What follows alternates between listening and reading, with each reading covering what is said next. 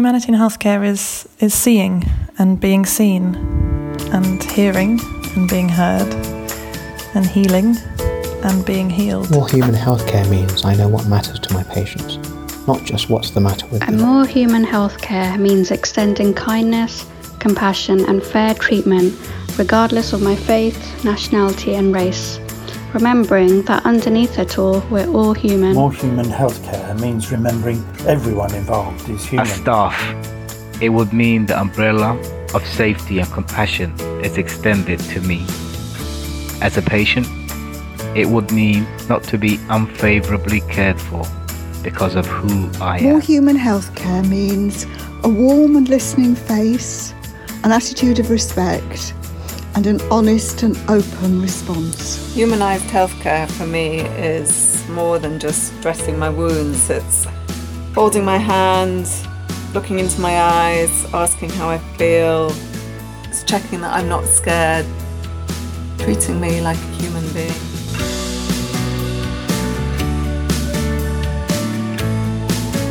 So welcome to the Humanising Health podcast series from the Point of Care Foundation. And today's episode explores ideas around humanising care from the perspective of mental health services and people with mental health conditions. I'm Bev Fitzsimons and I'm the Chief Executive of the Point of Care Foundation. And today I'm really grateful to welcome Professor Bev Sapre, who's a consultant psychiatrist at the Cheshire and Wirral Partnership Trust. So you're very welcome, Bev, and it's not often you get two Bevs on the same conversation. You also have a range of really interesting roles. So tell us a bit about those and your involvement in mental health. Well, thanks for having me here, Bev. It's a real delight to be part of this conversation. So yes, as you've said, I'm a practicing psychiatrist in the NHS now, and I work in Cheshire and Wirral, specifically in the perinatal service. And I've been a consultant here now in the trust for getting on for 10 years. But as a couple of additional roles, which, doctors in the NHS, when you get to a senior position, invariably do want to take up other roles. I do wear a couple of other hats. So I have always, throughout my career as a doctor, from when I was a junior doctor, have been a reservist in the army with a field hospital. And as my career has gone, I've been a psychiatrist within the military as well as the reserves. So I've had opportunities to spend time at departments of military community psychiatry through my training. I take a specific role and interest in veterans affairs. So I've had lots of time spent in developing and understanding the needs of veterans in the NHS as a result of wearing my two hats. And kind of shooting on from that really then is my involvement with the University of Cheshire, where I'm now a visiting professor, but mainly I'm involved with the Veterans Research Department there. So conducting teaching training and hopefully progressing research into the wellbeing of veterans. Wow, that's a fascinating range of perspectives that you bring to this conversation. Well, I guess the first question that I'd like to start with is, as you know, the Point of Care Foundation's mission is to humanise healthcare. And I begin all of these conversations with the question, what does this term humanising healthcare mean to you personally and for mental health services? Mm. Well, thanks for this question, Bev. And I gave it a good bit of thought as to what that question really means for me. And I guess when it comes to the terms humanising healthcare, for me, it's about putting patients at this heart of the care that we do and considering them as unique individuals rather than as a diagnosis or a disability. It's about being patient-centred and considering the full picture of what that person actually is and who they are, and not to just see them in the context of their illness. So in particular, when you think of healthcare, but mental health care in particular, stigma is a particular issue. And it can be associated with barriers for people to access care. But even when they do, there's lots of feelings of shame and inferiority around the fact that they need your help to address their mental health needs. For me, as a psychiatrist, I feel my role in humanising that care is to remind them about their strengths and the courage that they've shown in seeking and accepting care, and embed that in every dialogue I have with them. Mental health can sometimes, or at least I think in days gone by, has felt like it's about making a diagnosis and giving a treatment, which might well have mostly been medication. I like to think we've really moved on from that, and we've become much more multidisciplinary in what we can offer. So to be truly holistic in our care, I think we have to think family. So this person in front of me isn't just my patient, they're a partner, a parent, a child, a colleague, a friend.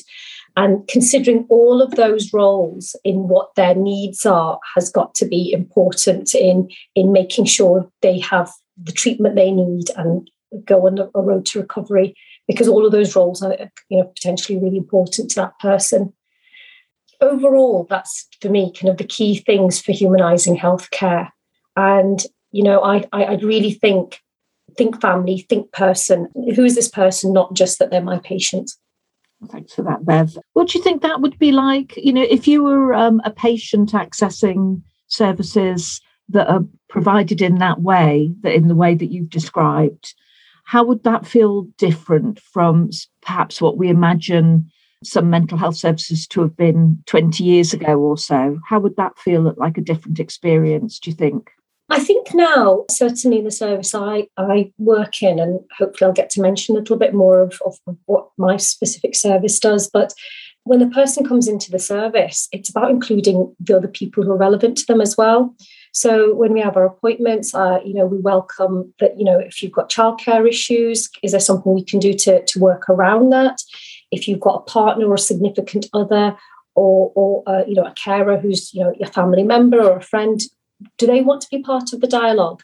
And what would they want to contribute to the discussion? And how much would you want them to be party to what care is given to you? But really, that increasingly it's less about this a dialogue of I'm the doctor or the clinician and I'm asking you questions, to it being a conversation. What is it that today we can do together, and that it's a partnership through that recovery for that person, that it's not just they will be done to, they will be part of the story. I'd like to think that, patients' experience now is moving towards that increasingly, rather than it just being that they are passive recipients of care. They are part of the conversation, and they get a big say as to how we progress things ultimately. It's impossible to have a conversation about healthcare at the moment without mentioning the pandemic. And I'm interested to know how you feel that that's affected the mental health services. Has anything changed for the better, and what's gotten worse? Yeah, the pandemic has healthcare across the board has struggled. And I'd certainly say my own reflections over the last year, I have kind of mixed feelings about what's happened that's good and what things have kind of maybe we've stepped back and had setbacks with. So, yeah, very challenging time. And I think initially, when at the very start of the pandemic, like a lot of services, it was a very belts and braces approach, and we kind of got on with things, and patients were extremely understanding that, their visits had been curtailed and they were having telephone consultations instead. Really, there was that general sense of morale around, let's roll in it together. And that felt okay and manageable for the first couple of months, but invariably in mental health, people, even when they're struggling, can hold things together for themselves for a short period of time. It's very hard to sustain that, specifically on a background of maybe a lot of isolation that people are feeling, which we know contributes to poor mental health and well-being. So initially, lots went back to telephone and video and consultations that were remote. And that was really difficult in mental health, because a lot of what we do is about relationships. It's about the unseen communication through body language, those silences that take place in the room. And we really felt like we were missing that. And certainly as a clinician, I kept worrying about what I wasn't seeing and what I wasn't understanding through the way that we were communicating. But we know mental health services never shut shop. We always kept providing. If people needed face-to-face consultations, that still happened. We just have to do it more on a case-by-case basis. What we've noticed, I would say, and my colleagues would probably share this, is that for some patients, mental health has really been significantly affected by the fact that the pandemic has brought so many new issues, not just to the fact that their mental health care has been limited. A lot of the social support they would have had through charitable organisations or local community projects, all of that stopped. So our patients became increasingly vulnerable to being isolated, to not having their care met, not just mentally for their mental health, but their social and psychological needs that were met elsewhere had also been limited. And, the impact of job losses, pressure on finances, bereavement, strain on family relationships as people were suddenly cocooned at home with family members who otherwise, would have had time apart. If there was already strained relationship, there was even more pressure put on those relationships. So we saw lots of new mental illness for the first time for people who hit in crisis point because all of these things were, a challenge for them. But within all of that, I wouldn't say it's all been negative. I've certainly seen some real growth in some of my patients who previously thought they weren't capable of coping. Really shone in this pandemic that they suddenly became leads for support groups because they felt they had time to do it, that they suddenly felt that there'd been a calling for them. And for some of my patients, they've really stepped back and thought, wow, if I can cope with what's happened to me in the last year, I've actually got more strength than I actually thought I had. So a bit of a mixed bag, but it's not all been bad, I would say. There's been certainly some growth for many people who thought they didn't have the resilience to cope. Well, it's always good to consider both sides of it. And I guess for everybody who prefers face-to-face consultation, there is going to be somebody for whom circumstances make that difficult, and some of the perhaps increased flexibility about other modes of communication can suit some people. And I suppose as long as we're matching it to that individual person's needs rather than a sort of one size fits all, I guess that's the main thing. Yeah, and I would certainly say I've got some patients who have said, I wouldn't have made it to my appointments because I've got transport issues, I'm agoraphobic, I've got children, I can't get anywhere, I can't pay for parking, I can't, they've been able to access care in a way that they might not have done previously.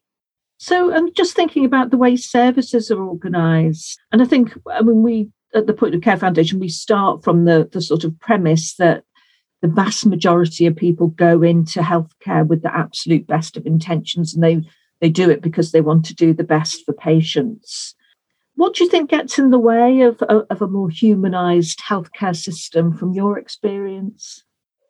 Having been a consultant now for, as long as I have, I've seen lots of change keep coming by, even in the relatively short period of my career. And I think what I've increasingly encountered, to the frustration of myself and my colleagues, is I guess we work in really complex systems, and they're not easy to manoeuvre. And they're not easy to manoeuvre for me as a person in the system who knows a lot more about how to get things done. But, I can only but imagine my patients absolutely don't feel that they have any power or control over how they access care. They're at the mercy of what healthcare professionals will refer them to and allow them to engage with. So bureaucracy, challenges in kind of seeking advice. Sometimes I think in days gone by, a GP wanted advice from a specialist. They could probably know them by name, pick up the phone and just call them. Now we've got complex referral forms, triage systems. They have to go to a central hub. It means that the person element of those relationships between professionals has broken down to an extent, and it just makes the system clunkier. We really want to standardise care, and a lot of that, unfortunately, comes with the negative element of when you try to standardise care, things can become slightly tick boxy. So for patients coming into care and having those initial contacts, even once they've got to the point that they're at having those assessments, filling in this form, filling out that form, while they all have a purpose, I think they take a step back from actually, we're here to serve your needs rather than our audit trail. I worry that that's the message we're giving to patients. I need to do this because my system requires it rather than because you need it. And patients really, when you see maternity care, when women take round their own notes and have control over the opportunity to read their notes when they want and have they're given a responsibility of looking after them, I worry that, we don't really give patients that sort of control, and actually should we be, so that they feel that they're at the centre of what's going on. So yeah, bureaucracy, definitely. What do you think can be done about some of the things that sort of take the person out of the care?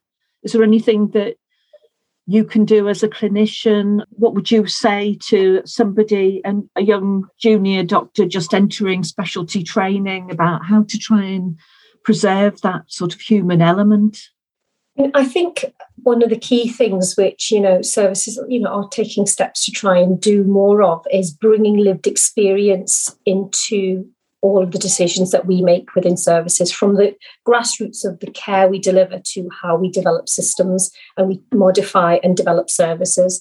So having peer support workers within teams for patients, lived experience consultants, having patient participation groups who we consult with before we implement any change.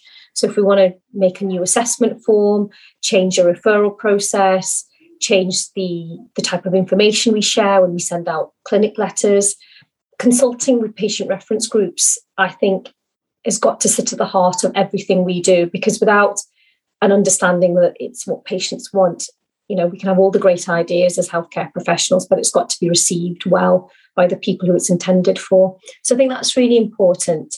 I think giving patients control, I think we as referred to about the complex, systems, I don't think patients necessarily feel they're in control. They have to wait for someone to do something for them or to be done to.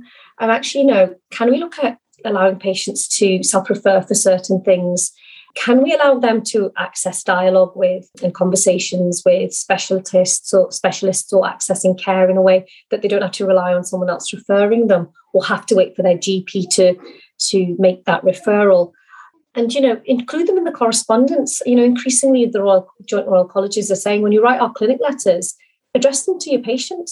Don't address them to the person who referred the patient to you. Make the patient the person who you're writing to, because ultimately it's their care and it's their care plan.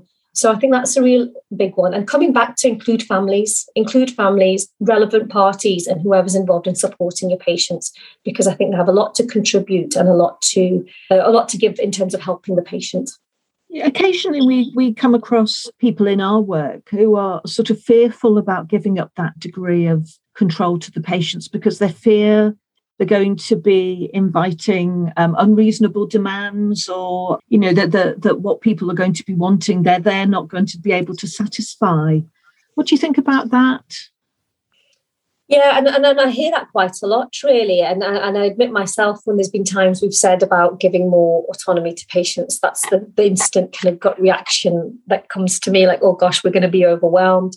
But from what I understand of a number of services, certainly in my local area, where they've gone to even self-referral, they do that in the child and adolescent services, there's no evidence that they have actually been overwhelmed by people referring in. And as I've increasingly started to work with patient participation groups, I find the dialogue's really sensible. Patients really want to use the NHS well. They see it as something that belongs to them, and they want to make sure it's used appropriately and that resources are used fairly. So I think maybe this is just an assumption, unfortunately, that we make in healthcare that that's going to happen. And there will be a minority of people, I think, that might not always understand and may have unrealistic expectations.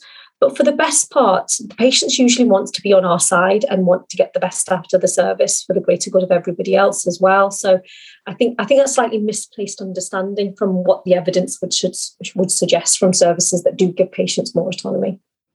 Yes, and I mean we should be making sort of our rules and systems for the majority, not the very small minority for whom Absolutely. It might not work.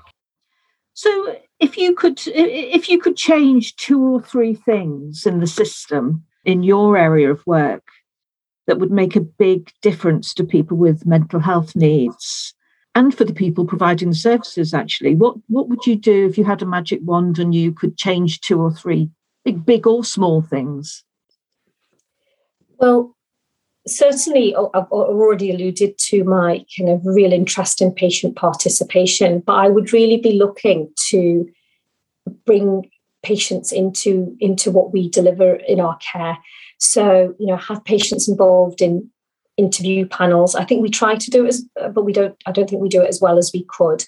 give patients a voice, set up networks. Certainly in my area of work, I work in perinatal psychiatry, and we have perinatal networks, regional networks, and we have patient participation groups that come to it. So in Wirral, we have Wirral Maternity Voices, and they make such a valuable contribution to how we shape services, and we really get to understand what the issues that patients have in a forum where it's not that they're the patient, they're there as stakeholders. And it's about thinking of patients as stakeholders, I really think. We have a patient participation group, and we actually have an employed member of that group as part of our service. And every single pathway that's developed, we consult with them before it goes live to say, does this read well? Does this meet your needs? Does this tick the box that we want it to in terms of, what we're trying to achieve? But what we want, does that align with what patients actually want? And I think what we could do better at is actually seeking feedback from patients and their families and act on it. I know we're in a growing culture of seeking feedback, but sometimes what happens with that feedback isn't very clear as to how that shapes things. So I think it needs to be a little bit more than, we're great at getting feedback, but actually we need to be transparent as to then what we do with that feedback. So we should be keen to say, look, this is the feedback we had. This is the good stuff. This is maybe the stuff we need to work on, and feedback to our stakeholders, again, who are predominantly should be our patients and their families, and say, look, now this is what we're acting on. So less of the kind of pressure to say we've all had positive feedback, which is what generally we want to always do, but actually say these are the areas we've understood aren't doing quite so well.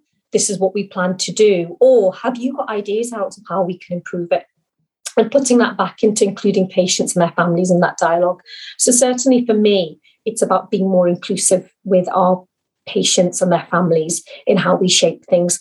I think my service, I'm really proud to say, are doing a good job at making inroads with this, but I don't think this is across the board yet. And seeing peer support workers in every team in mental health would be a real great thing for us to strive for, I think.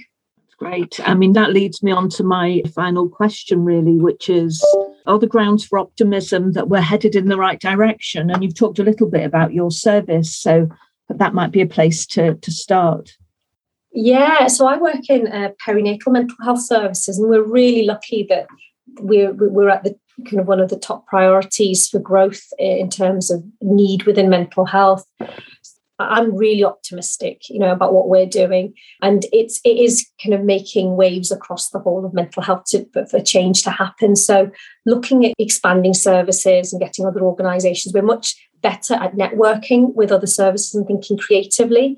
So with the push with social prescribing and working with third sector, I think we've got really good at being innovative. So in my service, we work with charitable organisations who support mums with mental health problems. We try and do some joint working with them in the care that we provide. There's growth in perinatal with an understanding about trauma in birth and about supporting women and understanding that this is a significant event that's happened and that sometimes for some women that's not always a positive experience and that they need significant support afterwards. So I think, as I've seen the NHS change, and even despite the pandemic, we've really shown that we can innovate and work creatively. This past year, the way we've embraced technology, e-consultations, I would never imagined in such a short period of time we could make so many changes to still continue to deliver care. And we've done it alongside with, so much patience shown and cooperation from our patients. So it does fill me with optimism that we can still get better, because I do think even with all the pressures of finances on the NHS and the pandemic, things continue to improve overall, but we do have a challenge ahead of us. That's great. And I think mental health has been way ahead in the sort of involvement of patients, service users over the years. But I guess that combination with maternity services, where the whole movement towards women being much more autonomous in relation to their pregnancies and births, is a sort of really golden sort of combination, really. So that's really great to hear. Thanks so much, Bev, for sharing your insights with me today. And I think these are really important conversations that we need to continue to have. So thank you very much. My thanks to Bev Sapre for spending her time and sharing her insights with me. I hope you've enjoyed listening to the Humanising Healthcare podcast today and will join us again when we return for our next series. You can catch up on past episodes on Spotify, Apple, Google and many other podcast platforms, and I'll hope that you will sign up to subscribe to the podcast from the platform of your choice. If you want to find out more about the Point of Care Foundation and our mission to humanise healthcare, you can visit us at pointofcarefoundation, all one word, .org.uk or follow at Point of Care Foundation on Twitter. Thanks very much for joining us today. Thanks for listening and goodbye.